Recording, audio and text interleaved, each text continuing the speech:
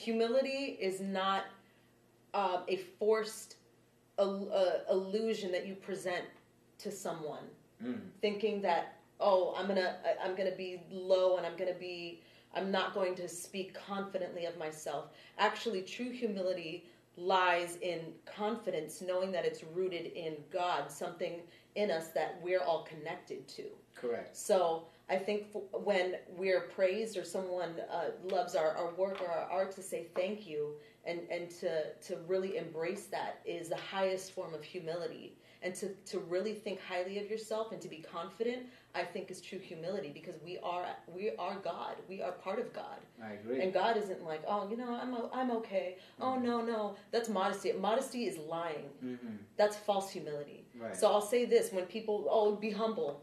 I am humble because I'm connected to God, who's also connected to you, and we are as gods. Right. So why wouldn't we feel this way about ourselves or emit that or project that? You know what I mean? I agree. I just think people suffer from insecurities that they don't want to share with the world, and they keep it within themselves. And I can see how that can help make someone feel, unconfident in themselves. It could be anything, but they suffer from their own demons, and eventually they'll get over that. But I'll say this, though. Speaking highly of yourself really helps to overshadow and to overcome those insecurities. Because God doesn't want us to be insecure like that. Mm-hmm. He wants us to be confident in ourselves and to live the best life that we can. Because in order to live the best life that we can and to actually make an impact, we have to be confident in everything that we do. Mm-hmm. So that's how we're really going to that's how we're really going to show the younger generation to lead and to take up the baton. And to, even Michael Jackson said, "You're just another part of me." When I started listening to that song and reading those lyrics, I'm like, did you guys know what this man left us with?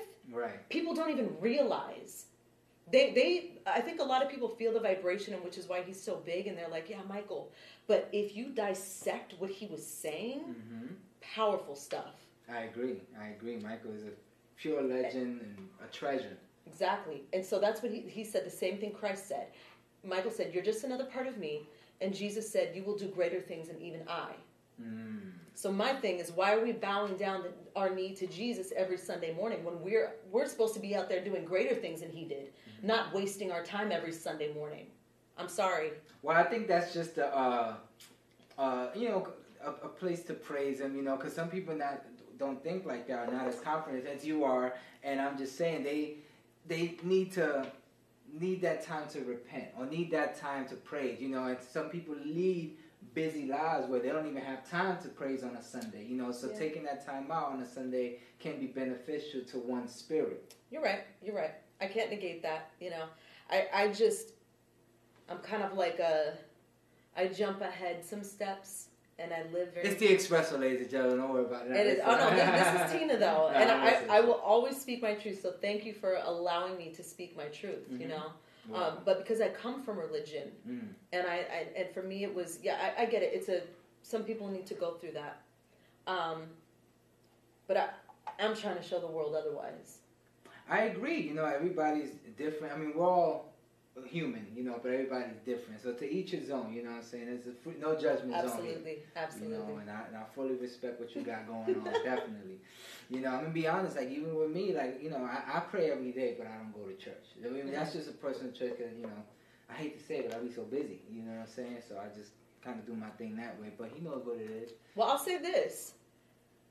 The Bible says to meditate day and night. Mm-hmm. To walk in the Spirit, you will not fulfill the lust of the flesh. Right? And I had this little conversation with Lawrence Fishburne not too long ago, right? When we were talking about prayer and meditation, I said, well, prayer and meditation are essentially the same thing. And he looked at me and he said, no.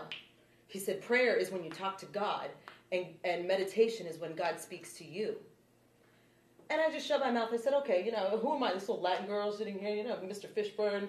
All right. Morpheus. I'm sitting next to Morpheus. Okay.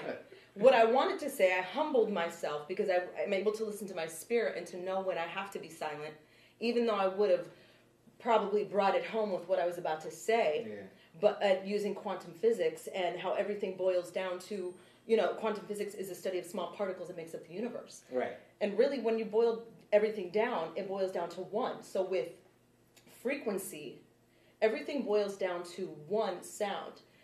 1 John says, in the beginning was the Word, and the Word was God. One word, one sound. 1 through 9 hertz can't be heard by the human ear. And that's what has the ability to program the subconscious. Dogs can hear that, but the human ear can't hear that. Right. So prayer and meditation, one sound, one word, God is in me. We are as God. We are all connected. One. We humans want to separate everything, and that's my issue with humanity right now, is that we're separating everything, we're dividing, which is it's causing the race war, it's causing the social, this whole social class thing, this whole colorism thing, this whole ageism thing. That's the root of it all. Right. And that's what I'm trying to get down to. Right. So, yes, prayer and meditation, when you separate them and use words, that you can describe it as that. But prayer and meditation are the same thing, and you should be. I don't want humanity to get to a point where we don't even have to use meditation to get to a state of walking in the Spirit. We need to get to a place where we need to continuously, without break, walk in the Spirit. Feel me?